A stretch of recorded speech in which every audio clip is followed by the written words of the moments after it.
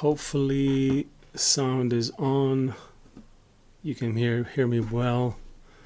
Let me know in the chat if everything is good. Last time I heard the sound came in a little hot, so hopefully this is good. Don't be shy. Same on the Facebook.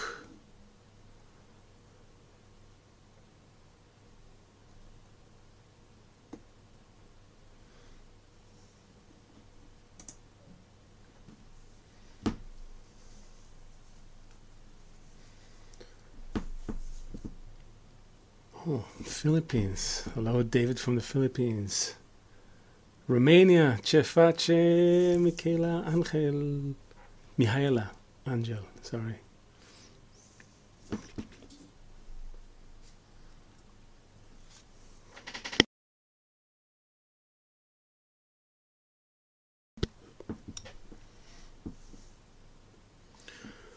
Hello from Utah. Nairobi, wow. This is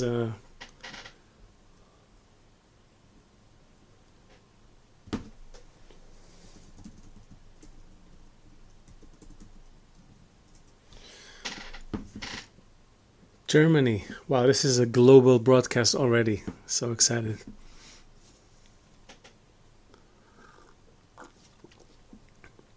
Okay, so I think if the sound is good, let me know, everyone, if the sound is good, if you hear me well, if it's not too hot or too cold, either on the Facebook or on the YouTube. 1 1 2 1 2. Sound is good. Thank you, Julie. All right. So without further ado, we'll start. I think. Okay. There we go. And we're on.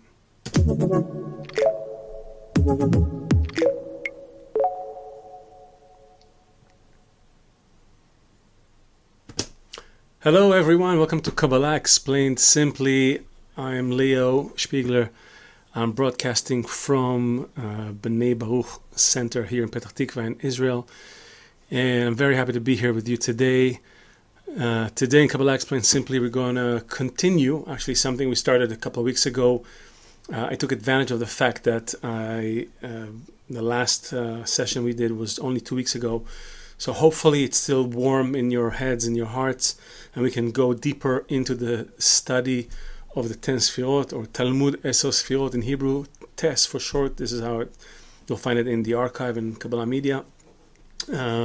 Obviously, if you have questions, write them in the chat. We have friends ready to collect your questions. They're going to sort them out, put them up for me. We can work with the questions. In fact, the questions are what will make this lesson. The deficiency is what makes a Kabbalah lesson all that it can be. Because I'm only a vessel here. I'm only here to facilitate this connection between you and the upper light, and this connection happens with the deficiency of the students. So it really is all about your questions. So please ask. We're going to go deeper into TES. 2 weeks ago we covered a little background. I'll do a little recap for those of you who are seeing it for the very first time. This session is also going to be followed by a 1-hour Zoom exclusive for KabU students. So if you're not a student, I can't stress it enough, sign up. I don't think it costs anything to sign up. You'll find links in the chat for everything you need to know, all the starter courses. It's easy, it's simple to start making your way into this wisdom, and with good reason, because this wisdom really, for me, I found that it explains everything. You watch your life make sense with this wisdom. So, sometimes you realize that you cannot control everything around you, but if you can understand why it's happening and what's the end goal, that already gives you a sense of comfort, some confidence. So many people out there today in the world are running around confused. They're not sure what's going on, what is happening, why is it happening, why somehow the world is not doing exactly what they thought it should be doing. People, at least people my age, certainly people who are older, even young people, actually everyone, come into this world and they have a certain expectation based on how they were raised at home. And if you live in a developed country, if you're connected here, then I assume you have access to the basic necessities of life, and you grow up thinking, I go to school, I get a job, I get higher education, perhaps I do better at work, I start a family, I travel the world, I do different things, I explore life, I gradually find out the meaning of life. Maybe not, maybe I'm just pursuing a lot of pleasures. All those plans suddenly are met with a reality that is not exactly as we planned it. 50 years ago, that was indeed the trajectory. Everybody pretty much followed the same trajectory. 200 years ago, if you were born to a cobbler, then most likely you'll grow up to be the son of a cobbler. My family, probably a few hundred years ago, were making mirrors. That's the name Spiegler. So if I were born a few hundred years ago, I would probably go to make mirrors, and that's what I would be doing.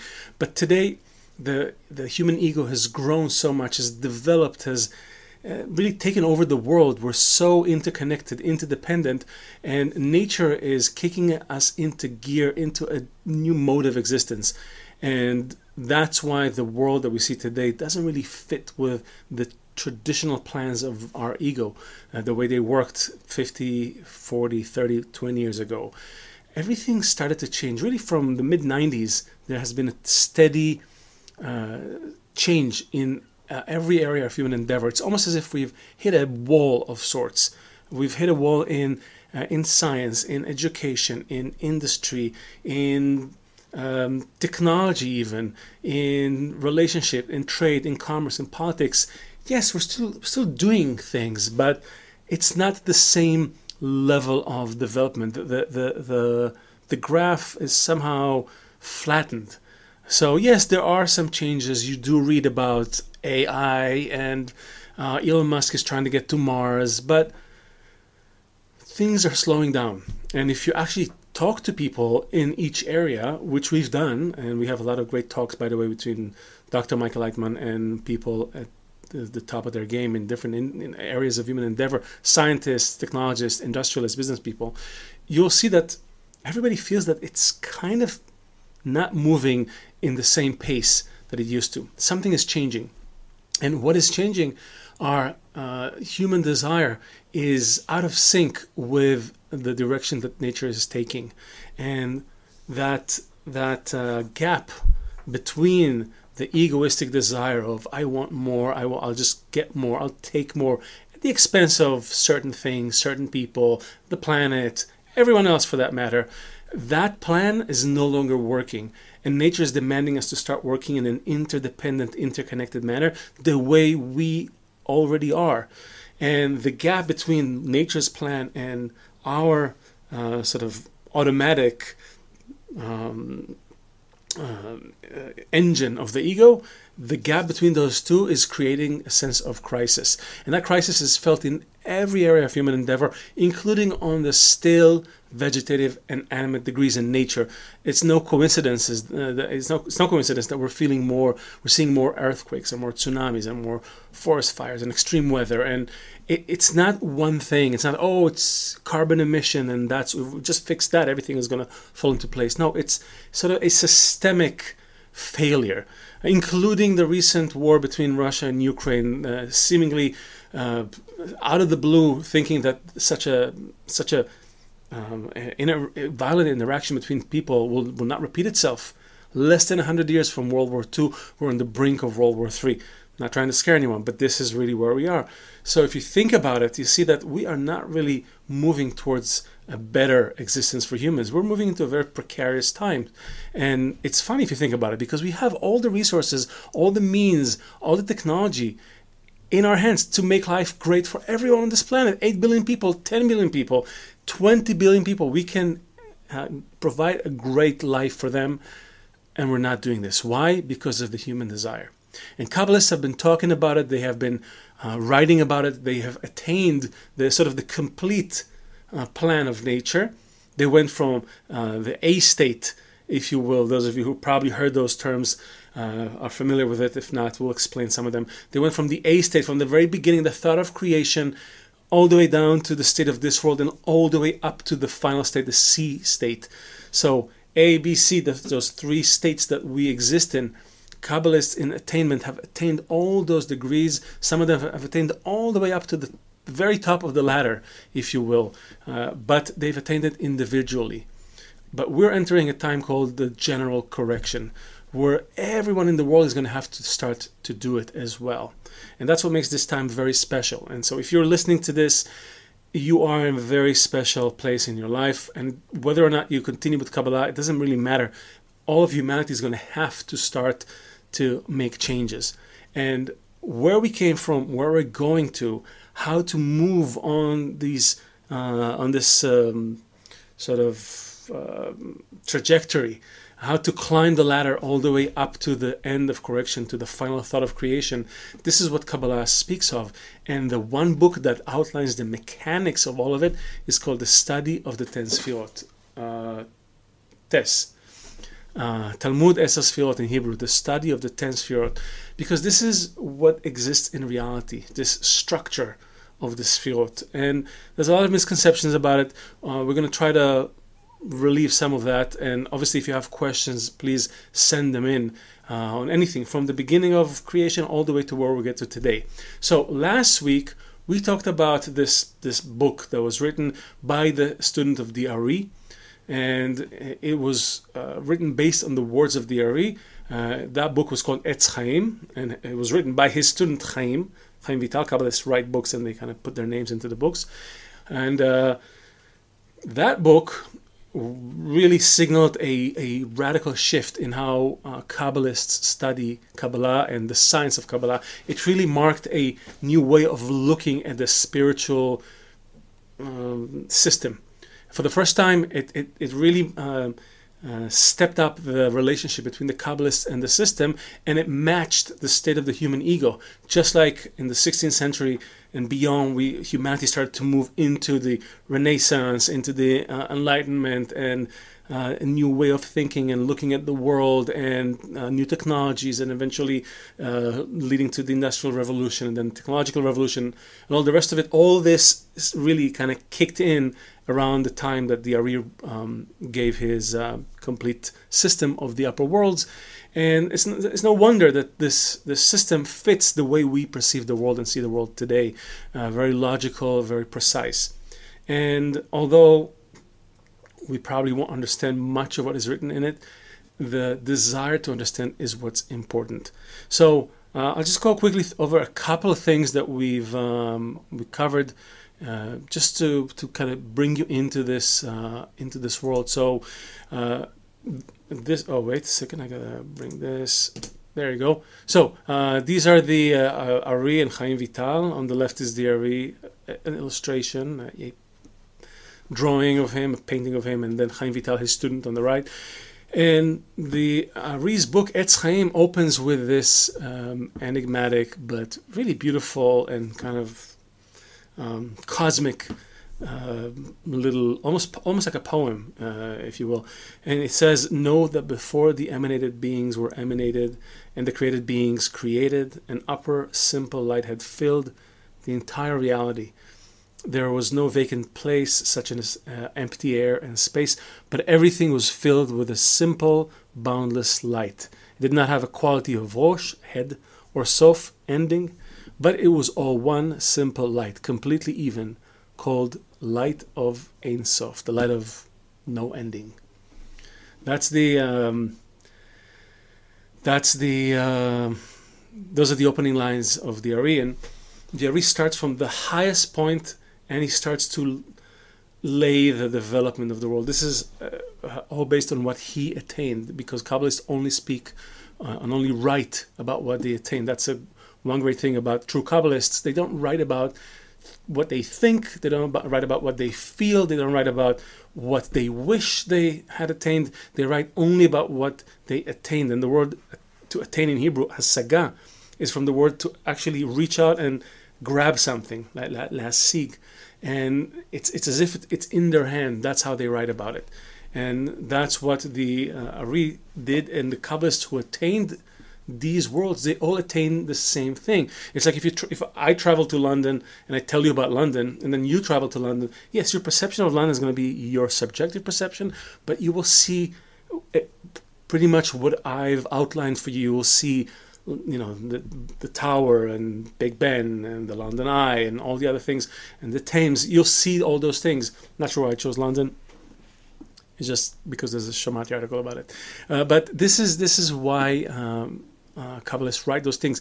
They sort of share their findings with other Kabbalists. But we, who are not in attainment yet, we can also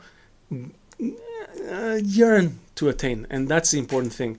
And Baal Sulam wrote this. We'll write from the introduction to Tess, another great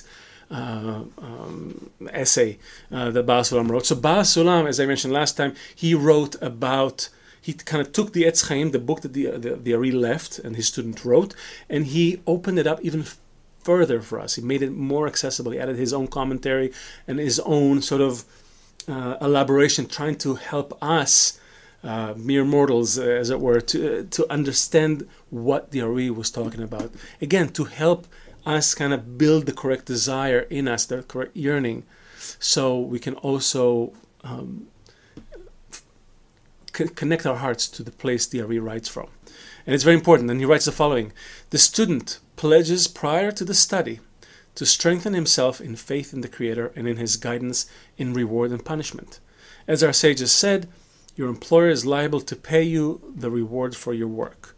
One should aim one's labor to be for the mitzvot of the Torah, and in this way he will be rewarded with enjoying the light in it, and his faith will strengthen and grow through the power in this light.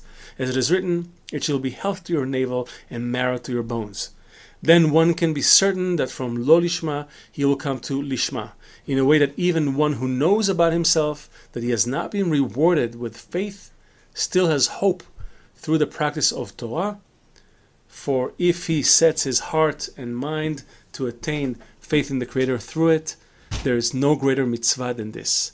It is as our sages said, Habakkuk came and stressed only this: a righteous shall live by his faith. So I want to spend a few minutes on this, because there are a lot of words here that immediately they trigger all these bells and warning lights in your head, depending on your background. If you were raised in a more traditional religious background, Jewish, Christian, probably there's some words that sound like, oh, I know these words. Well, you don't know these words, so let's just put it on the table. All those words are using the language of the branches. So it's a branch in the corporeal world that relates to its spiritual root, and that's how Kabbalists describe things. Instead of inventing a whole other language to describe what they find, kind of like mathematicians who need to invent certain symbols to describe things like the root of -1. Oh, there's no number. We'll call it I. Okay, so they invent a language to describe it. Kabbalists didn't need to invent a language. They had a language ready. It's this language, the spoken Hebrew language, actually it relates exactly to the roots, the spiritual roots of all those elements, the forces, the spiritual forces. So they have a representation in this world which is not the same, but if you know how to read it, if you understand it, then you can begin to glimpse the world that the Kabbalists describe. So Baal Sulam says that before the study, and we're going to study today from Tess, we're going to read from Tess, the student pledges to strengthen himself in faith in the Creator. What does that mean? Oh, I have to believe in the Creator? No. Faith is the quality of bestowal. So faith, hold on, let's put this. So faith, just so you have a little glossary as we go, faith equals bestowal. So it's a quality. You either attain it and you receive it, and then you can measure how much bestowal you have by the quality of faith. Okay, so it's not, oh, I have to believe more. No, there's no belief in Kabbalah. You have to attain more. So how do you strengthen yourself in faith in the Creator? You have to make efforts towards bestowal. Bestowal meaning to give, to love, to care for the other more than I care for myself, right? So these are the things that we practice in a Kabbalistic group. In case you're wondering what's going on there, what are they doing? It's that. So you have to strengthen yourself in that. Meaning, before you study, you have to have a reason to study. The reason being, I want to reach bestowal. I'm trying to bestow. I'm trying to reach this level where I care about the other more than I care about myself. Love your friend as yourself. And I love myself the most, more than anyone. So I need to love him or her more than I love myself. Meaning more than everything. This is impossible. Or is it? And that's what Kabbalists tell us. You make efforts in that direction, you begin to draw the reforming light that works on you. And this, by doing this, you strengthen your faith. You strengthen yourself in faith in the Creator and in His guidance in reward and punishment. Meaning that if I'm going to work in efforts towards bestowal, I'm going to get more of that light. That's the reward that we're talking about. And if I'm not, I'm going to remain more in my will to receive as an animal, which is the way we live our lives today. As our sage just said, your employer is liable to pay you the reward for your work. One should also, important to say, so Creator, let's put it here, so Creator is also not some bearded, no, it's the force, it's the ultimate force, the upper force of love and bestowal. So that's the Creator. So you see why faith in the Creator is actually the feeling of the Creator. So the more you are in bestowal, the more you are in equivalence of form with the Creator, the more you feel the Creator. You can say, I have this much faith. Why? Because I have attained this much of the Creator. Because I've made this much effort in bestowal, and the light shone on that effort and made that connection. It corrected my desire, my naturally egoistic desire. So your employer is liable to pay you the reward for your work. One should aim one's labor to be for the mitzvot of the Torah. Mitzvah. So here's another word. Mitzvah is commandment. Commandment.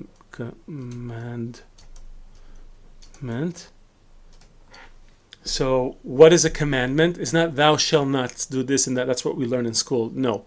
So a mitzvah is a way for you to connect with the one who commanded it. HaMetzaveh. Meaning it's a correction. So mitzvah is, hold on. So mitzvah is correction. So I have 613 desires, different desires that I need to correct. Every correction is a mitzvah. Is another way to connect to the one who commanded this work. One should aim one's labor for the mitzvot of the Torah. The Torah, again, what is the Torah? Torah is several meanings, because the root is o. It's from the word o, also from the word ho'ah. So this is light. This is instruction. Yeah. So all these things are what the Torah is. So those are the corrections that we make according to the instructions that we receive. And in this way he will be rewarded with enjoying the light in it. And his faith will strengthen and grow through the power in this light. As it is written, it shall be health to your navel, marrow to your bones. Then one can be certain that from lo lishma, so lo lishma and lishma, those two words, right? From lo lishma, he will come to lishma. So lo lishma is not for her name, and for her name. Her being the Torah. So Torah. Okay. And this one, lo lishma, means in order to receive. And lishma means to bestow. So when I make actions, any action that I make which is lo lishma means I still, you can see it, to receive, to bestow. So any action that I make lo lishma is still with the intention to receive something. I do something, I'll do whatever the Creator is saying, but I hope to receive something. That's lo lishma. And when I'm already relieved from this conditioning, I'm already working in lishma. And even one who knows about himself that he has not been rewarded with faith, still has hope through the practice of Torah. For if he sets his heart and mind to attain faith in the Creator through it, there is no greater mitzvah than this. A righteous shall live by his faith. Okay, so this is what Baal Sulam gave us, basically this preparation from the introduction to Tess. And then last time we read a little bit about inner observation. So today we're not going to read from the beginning of Tess. We're going to read a little bit from inner observation.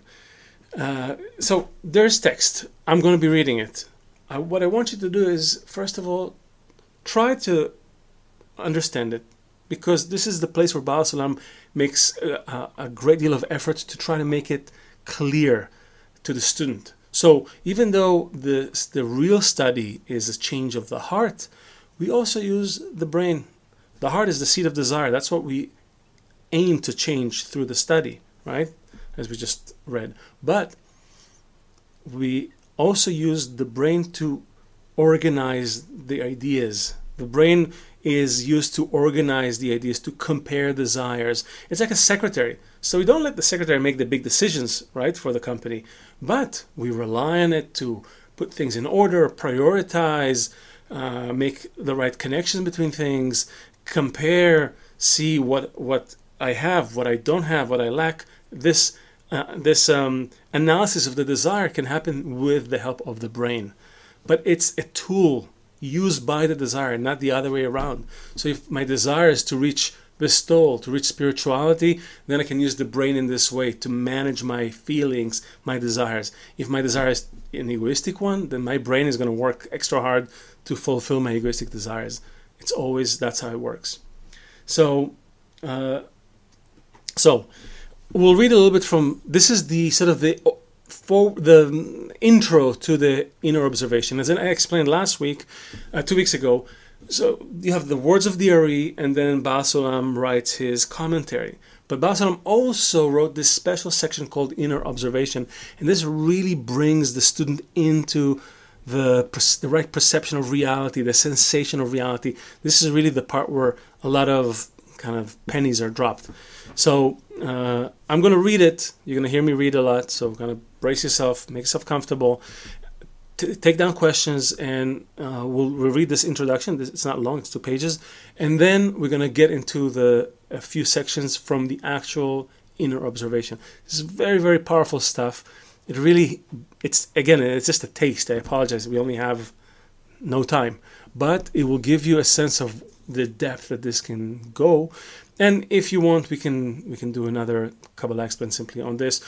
Or you can start your studying and gradually come to study Tess. So,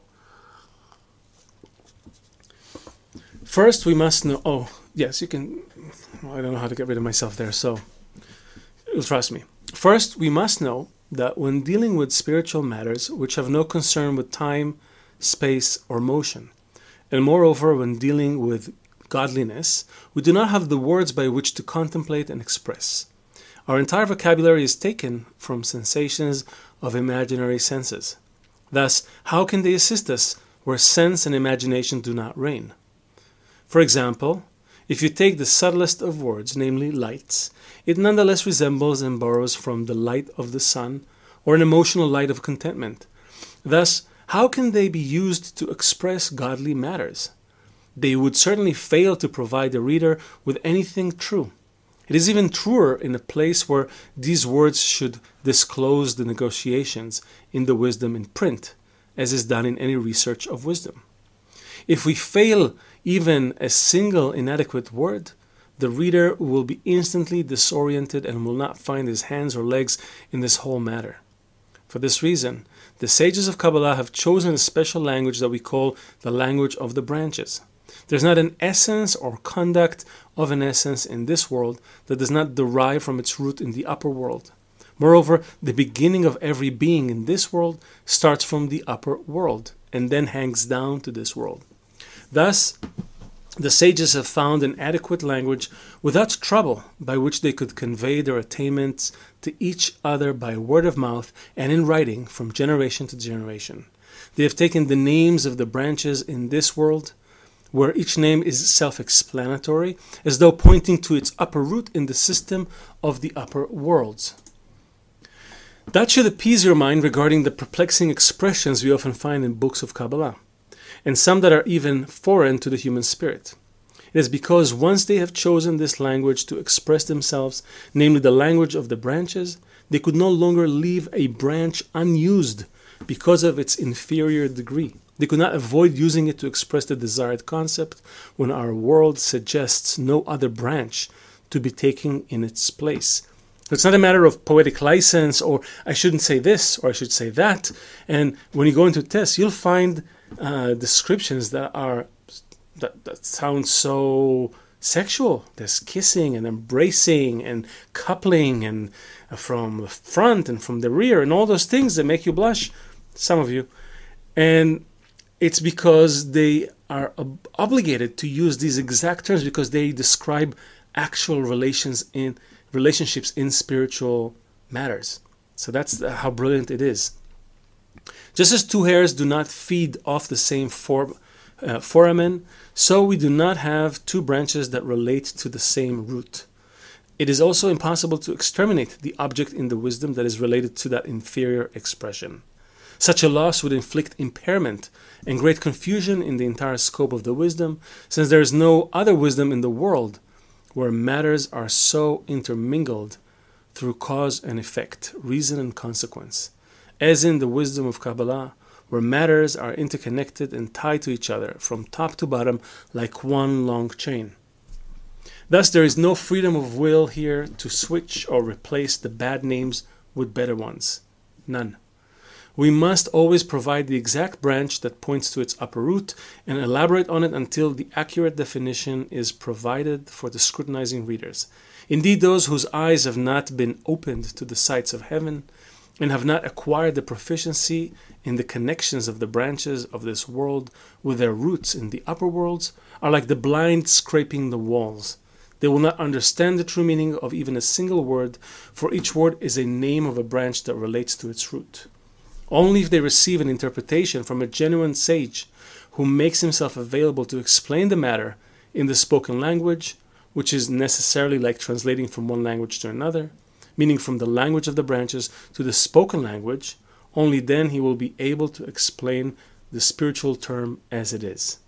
This is what I have troubled to do in this interpretation, to explain the 10 Sefirot as the godly sage Diari had instructed us, in their spiritual purity, devoid of any tangible terms.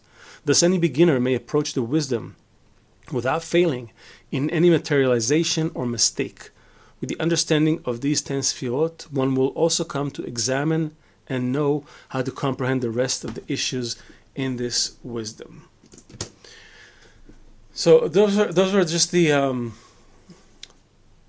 opening words of the inner observation, and we'll read more. I'll take a couple of questions.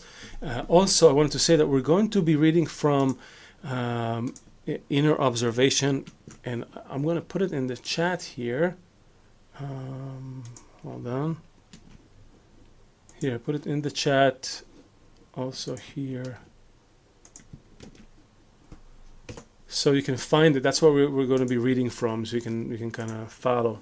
One more thing before we begin to read. So I'll take some questions. So, Luis, how come Baal Sulam is quoting the Bible? What is its relevance? Great question. So, all the sacred texts, let's call it, starting from. Sorry, let me backtrack. Every Kabbalist in attainment, starting from Adam, who was the first Kabbalist, wrote a book. They left a book to their successors, to the next group that will come after them. And they all left books. So Adam left a book called Raziel HaMalach, the angel Raziel. Angel is a force of nature, not angel, right? Force of nature. So he left a book on that. Abraham left a book, Sefer Yetzirah, the book of creation. Every Kabbalist left a book for us. And as I said, it will be hard for us to understand those books. But luckily we have teachers. However, probably one of the most famous books that was left by Moses, another great Kabbalist, and he left a book after a momentous change, which is when the people of Israel left Egypt. That story is not a historic tale or a geographic tale. It's a description of the transformation from reception to bestowal, crossing from the being slaves of the ego, of the will to receive, into bestowal. Well, first into the desert, rising above the ego, bestow in order to bestow, as we say, and then later receive in order to bestow, the full power of Kabbalah, how to receive, right? That book is called the Bible. And that book is, again, it's a manual for that transformation. So when they speak about people and places and things that happened, those are all changes inside of a person. That's what this book is about. That's why you understand now, maybe you begin to understand why it's one of the most widely read books in the world and the most misunderstood book in the world. Because without a proper sage to explain to you the spiritual root of every one of those words, you'll just translate them as words of this world. That's the mistake. We lack the key. So we took the code and we use it as if it's the actual language, right? It's like you probably remember when you played the kids, you had like encryption rings, right? Your cereal. Some of you from the US probably know it, right? So it's like you write some nonsense and someone thinks, oh, the nonsense is the thing. I'm gonna study the nonsense. No, it's a code. You need a key. So the key is, if you have a teacher, you can understand the key. Without a teacher, very confusing. So you'll find Kabbalists like Baal Sulam always refer to the Bible, because the Bible is one of the most comprehensive books. It's the most complete manual, so to speak, that covers everything. It covers the method from the beginning all the way to the end, including all the different corrections, all the minute details of correction in the will to receive. The other books that came, like the Talmud and the Mishnah, they also do the same thing, but they sound like a collection of laws. And they're studied, in fact, as books of law. And people derive a lot of great insight into human law, but it's also widely misunderstood. And it's one of the most detailed accounts of the transition of the will to receive from reception to bestowal. So Kabbalists, especially the later Kabbalists, the ones that we study from Baal Sulam and Rabash, they bring you concepts from the Bible, from the Talmud, from our sages, from these other books, and they expound on them, they interpret them for us. So understand the inner meaning. Sometimes one line, you can have a full article just for us to grasp what was given in this one line. That's how deep it is.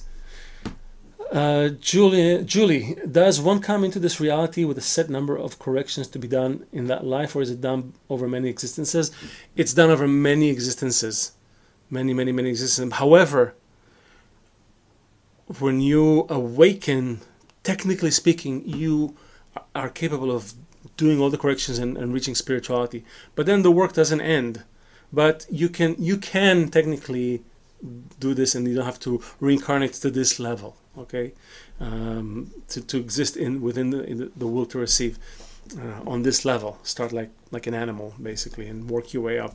But until then, everything is it's all corrections. Everything in the world are corrections. It's all minute corrections from the still level, even those still level desires in you, through the vegetative, animate levels, all the way to the speaking levels. Paul, so light was there from the beginning, pure bestowal, and we have to reflect it, mirror it by what exactly? God deeds, conscious, beneficial actions. Good question. We're going to read now in the inner observation. He talks exactly about the beginning state, and I'll give you a hint.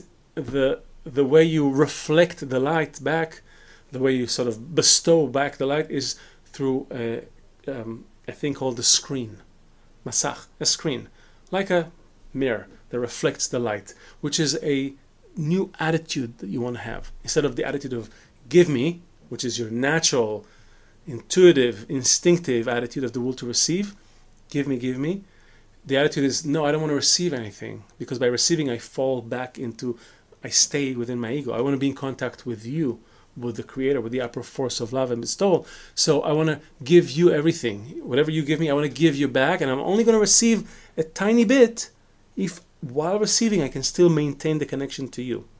It's a little bit like eating an amazing meal, the best meal you can imagine, and all the while thinking about, oh my God, who cooked this meal? It's amazing. I can't even taste the meal. I'm so amazed by the love of the chef. I just want to let him know that I'm eating every bite for him, to make him happy, to show him that I'm enjoying his food. I feel his effort, his love. It's impossible. You'll start to eat, you forget about it. You'll remember at the end of the meal. And in fact, it's in everything in life. You'll see that we'll quickly fall back into the will to receive. That's how powerful it is. That's why you need a group, by the way. But we're digressing. Maybe All Lives Matter is asking, maybe like the brain is the dial and our soul is the receiver.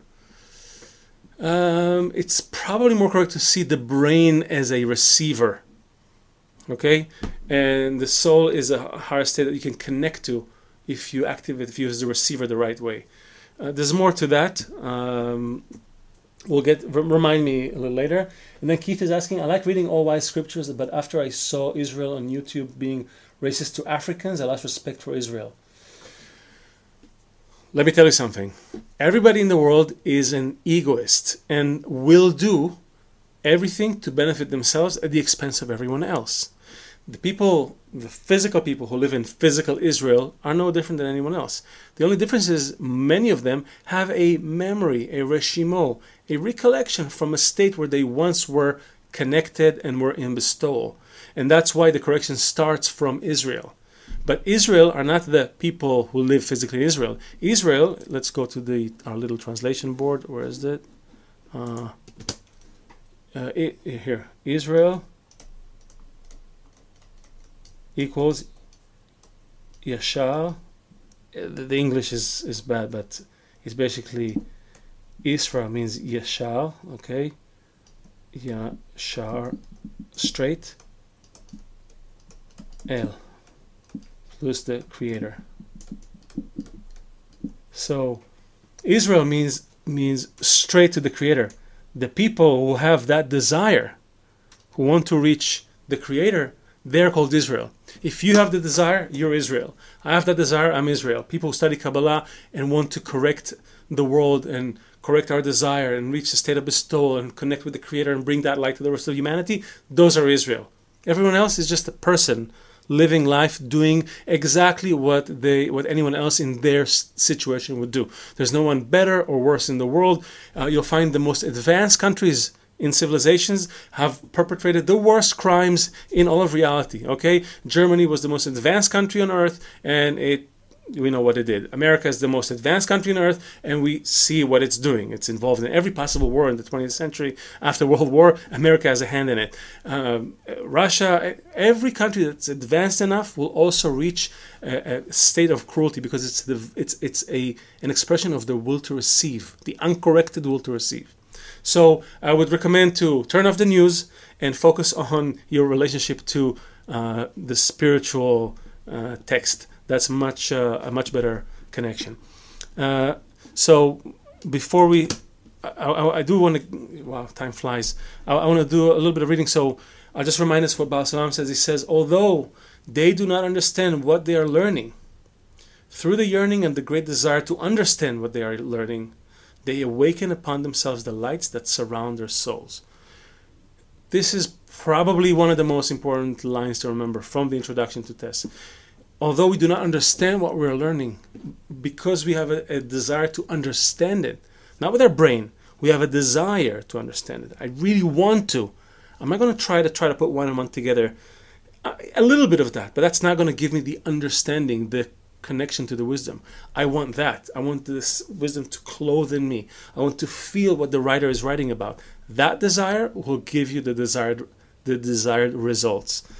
Okay, so I think this is it. Okay, good. So let us go to the reading, and we'll read from Hold on. Here.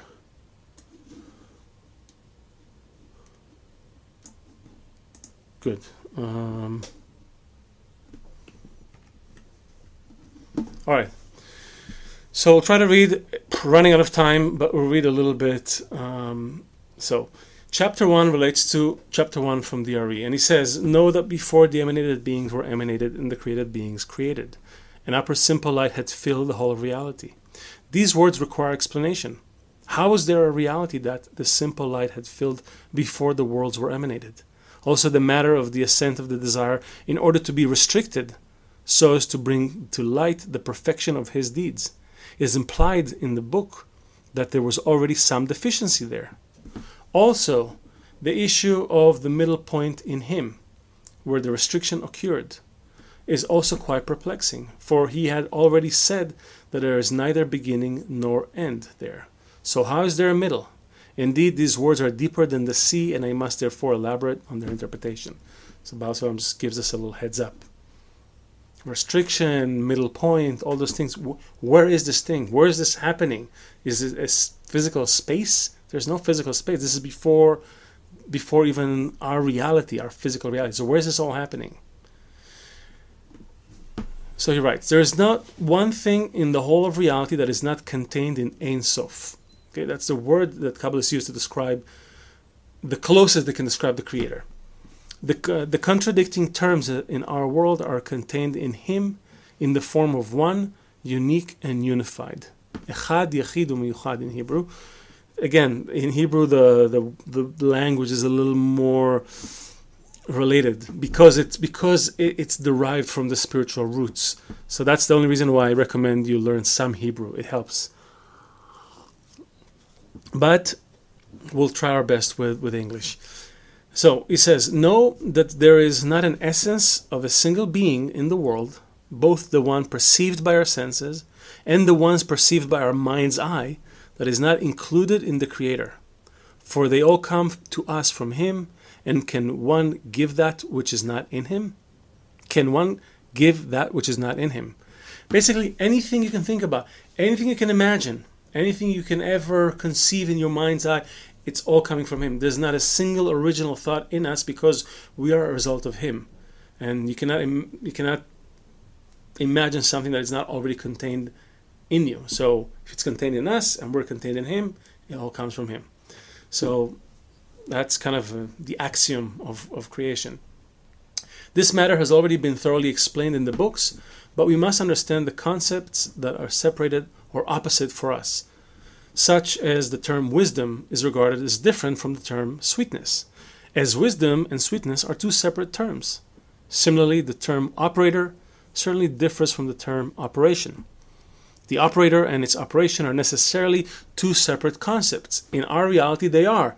If I build a machine, then there's me and there's the machine, and I have a relationship to it. This thing that I constructed, and has some of my qualities in it, but it's a separate entity. Not so in the Creator, right?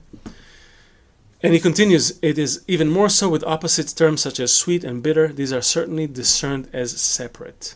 However, in Him, wisdom, pleasure, sweetness, and acerbity, operation, operator, and other such different and opposite forms are all contained as one in His simple light. There are no differentiations among them whatsoever, as in the term one, unique, and unified. That's what Kabbalists refer to the Creator as one, unique, and unified.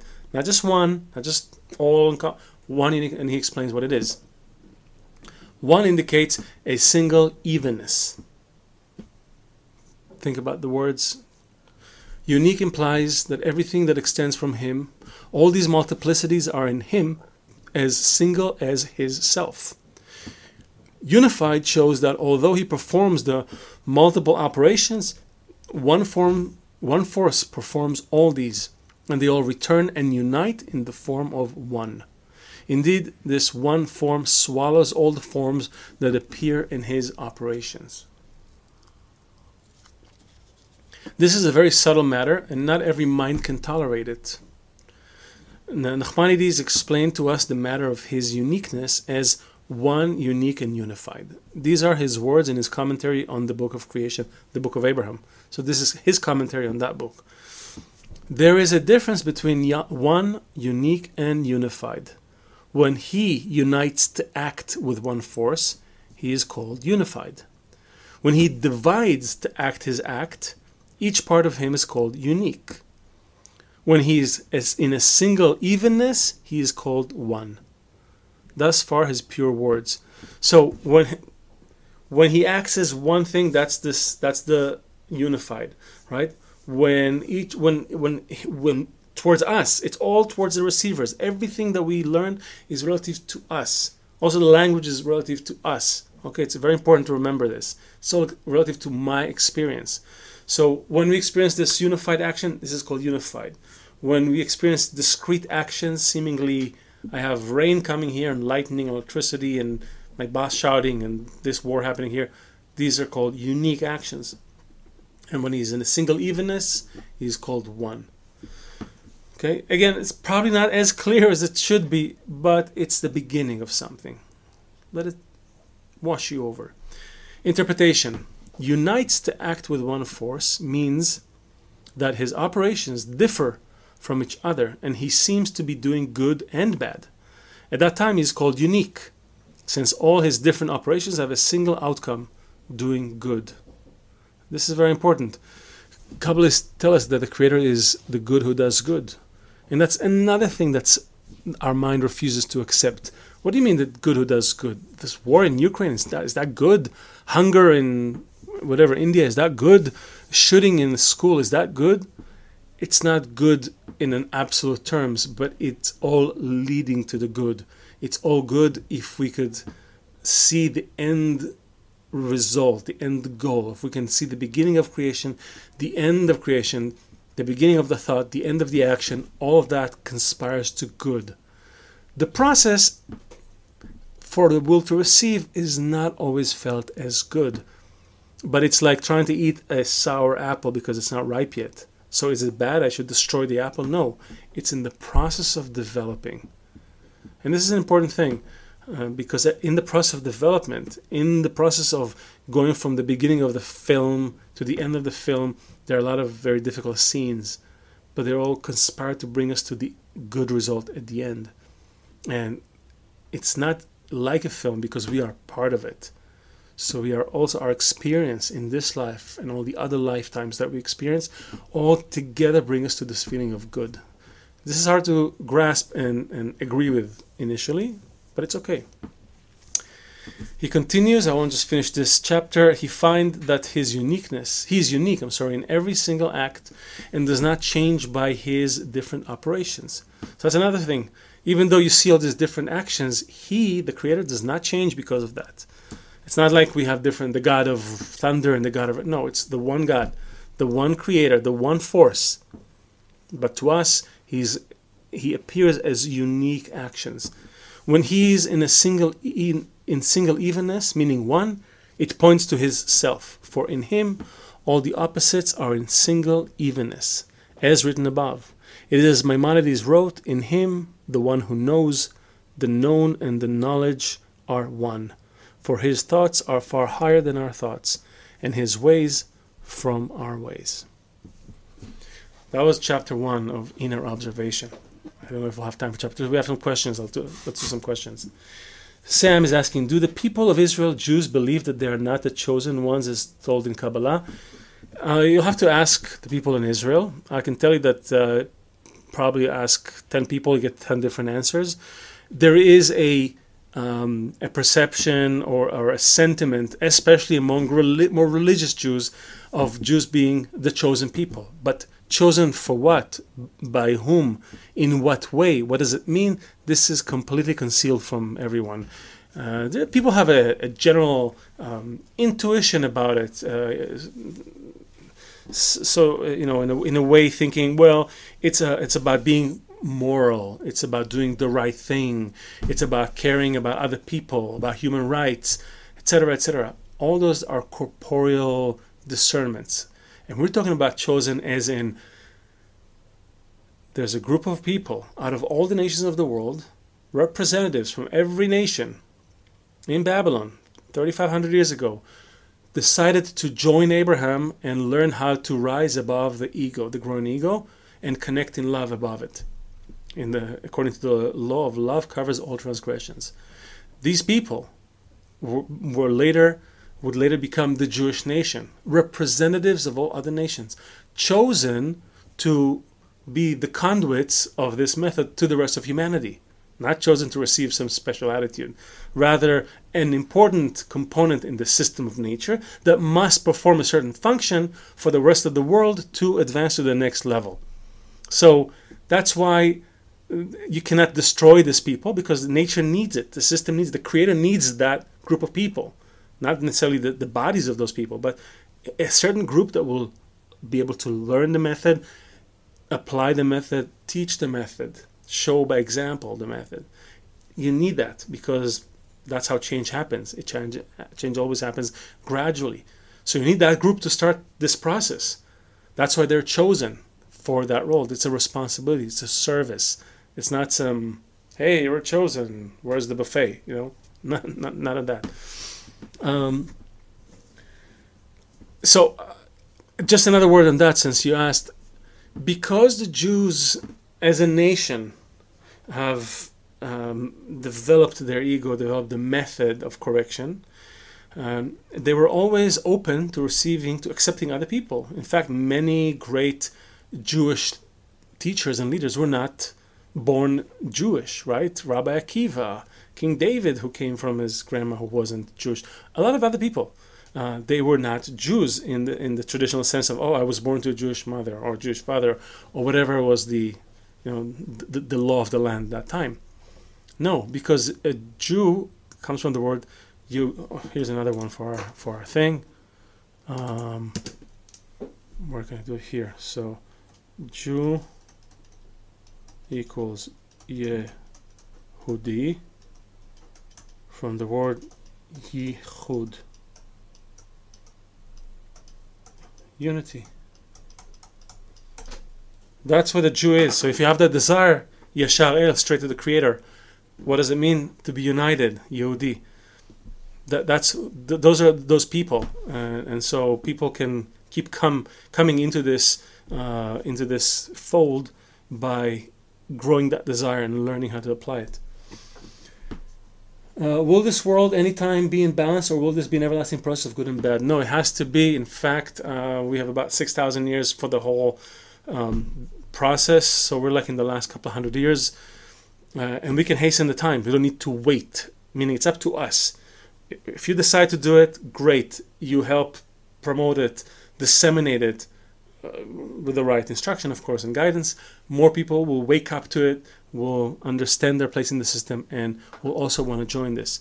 As I said, we're in the time of the general correction, so everybody's going to have to realize it. The war in Ukraine is showing us that one nation cannot rule another nation, cannot coerce another nation to do something. Those days are over. We cannot do it. One ego cannot bend another ego. No more.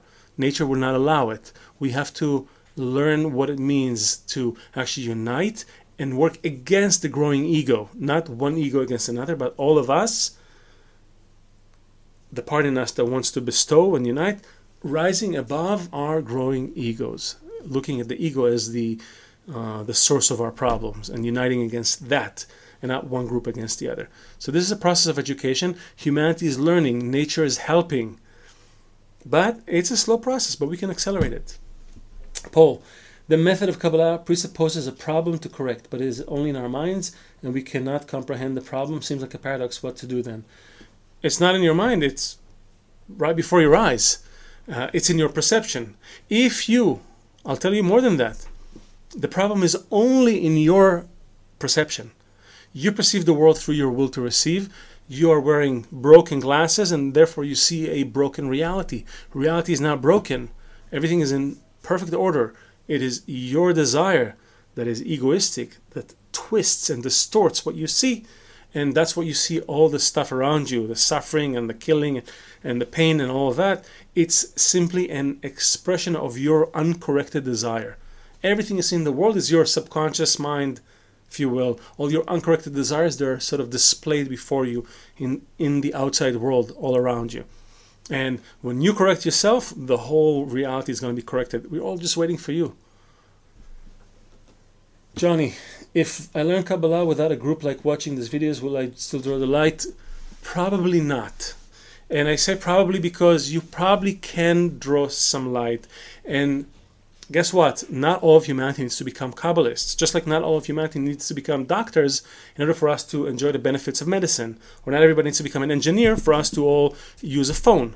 So there's room for Kabbalists, but then Kabbalists will have to create the system by which everyone can be under the influence of the light. But everyone will have to consciously participate in it. If you're here, you're likely ready to kind of be part of the doctors of the world, right? The engineers, the pioneers, the Kabbalists. And that work, to do that, you need a group, because the light works on the connection with another person, not on you. What's broken is our connection with each other, not us by ourselves. We're not objectively broken. We're subjectively broken because our connection is broken. Crystal, what time is it? So does that mean that all music and songs were already written by the Creator? Yes. Everything is already written. Everything is already pre-planned, predetermined. It all already exists. However, to reveal it into the world, that happens through each unique person who is alive, right? It's a process of cascading, and we haven't read. We probably next time we'll probably read the first chapter of Etz Chaim, and then go to the inner observation, because he explains how it's a process of cascading and concealment. Olam, from the word ha'alama, concealment. Here, olam, world, from concealment.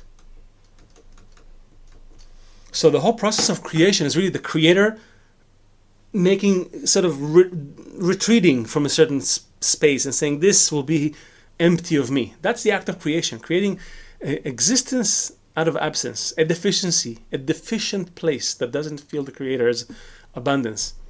And everything else is now in relationship with the upper light. So the will to receive is developing inside this bubble that the Creator has already set, and all the laws are in place, and everything, the machine is working.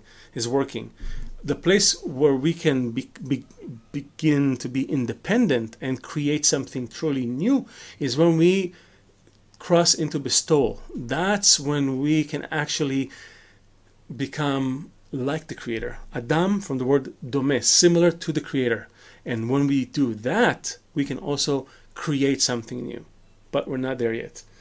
Nicole, please, I'd like to know what book you are reading from. Can I buy it? Thanks.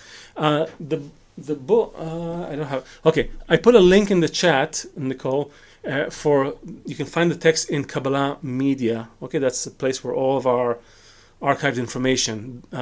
There's not a printed version of the English text, but most of it is translated into English online. So that's the place to start. And I put the link in the chat. Lisa, can you consider... okay, I'm missing the rest of the word. Jews were chosen to be priests of God, right? Yes. In short, Jews are a kingdom of priests and a holy nation. And we'll end with that. Holy nation. What is holy? Holy means separate. Okay? Separate from what? From reception. So when you separate something from reception, you put it this will be bestowal. In order to bestow. This desire I will receive in order to bestow. When the light does that for you, you create something holy. That's where holy comes from. It's not like holy, it's like divine, holy. It will, rain whatever unicorns on you. No, it's separate. Kadosh in Hebrew, holy, means separate. I sanctify it. I separate it from the rest. Like I said, this is special to me. That's holy. And so a holy nation, a nation is a group of people, is a collective desire. Holy nation is a desire that is in bestowal. And a kingdom of priests is, again, a priest is someone who learned how to already correct all his desires and is only working in bestowal. meaning everything I do, every action I do is in bestowal. When you read in the Bible, whoever asked about the Bible, read about the work of the priests in the temple. This is all describing spiritual work, sacrifice, korban, from the word karov, the word to bring closer. I bring certain desires closer, others I pull away, I separate, I sanctify, I sing, I teach, I praise. These are all works with the desire. Can we consider doing this live class twice a week? I'll ask. Kabbalah Explained simply is once a week, but all this great stuff, you get into it in KabU and the grad environment. Definitely follow the links and we'll meet there for sure. Last question. If the world is already planned, how can we speed up the process? As you said, you need to find a group and you need to learn how to draw the light, correct those desires, and also what does it mean to disseminate. This is what we do really in Kabbalah. We work in a group with this text, the source material, and our teacher. We learn how to correct our desires, how to draw the light on those desires, to correct them, to reveal what's broken, correct that, and then also how to teach it, how to bring it to other people on different levels. That's it. It's 9:04 Israel time, 2:04 Eastern time. That's all the time we've got. I'm happy that we like it. If you really, really like it, we can have another one, Kabbalah Explained Simply on Tess Part 3. We'll go deeper into inner observation. I think it's worth it. And the rest of you, I'll see you on the exclusive Zoom. If you're in KabU, you can get to the exclusive Zoom. Also, I know that there's a link somewhere. Ruth will help me out on the chat. There's a link to the Kabbalah Experience, a special, intense 8-hour day at the end of June 26th, that we will dedicate to all those things plus more, like what is it, how does it, why this time today in this world is the best time for unlocking all the spiritual potential everyone has, why this is happening now, what to do with it, how to work with it, how to connect with other like-minded people, what are the principles of the circle, the power of the circle, how does that happen in Kabbalah, and other things. It'll be a real real introductory day. It's not an intro lecture. It's going to be an introductory day. You'll get exposed to different aspects of the wisdom and how we teach it and how it happens and all the people in there. And you can decide if you want to continue more and join our retreat in September. So thank you very much. You've been great. I wish we had more time. And I'll see you next time.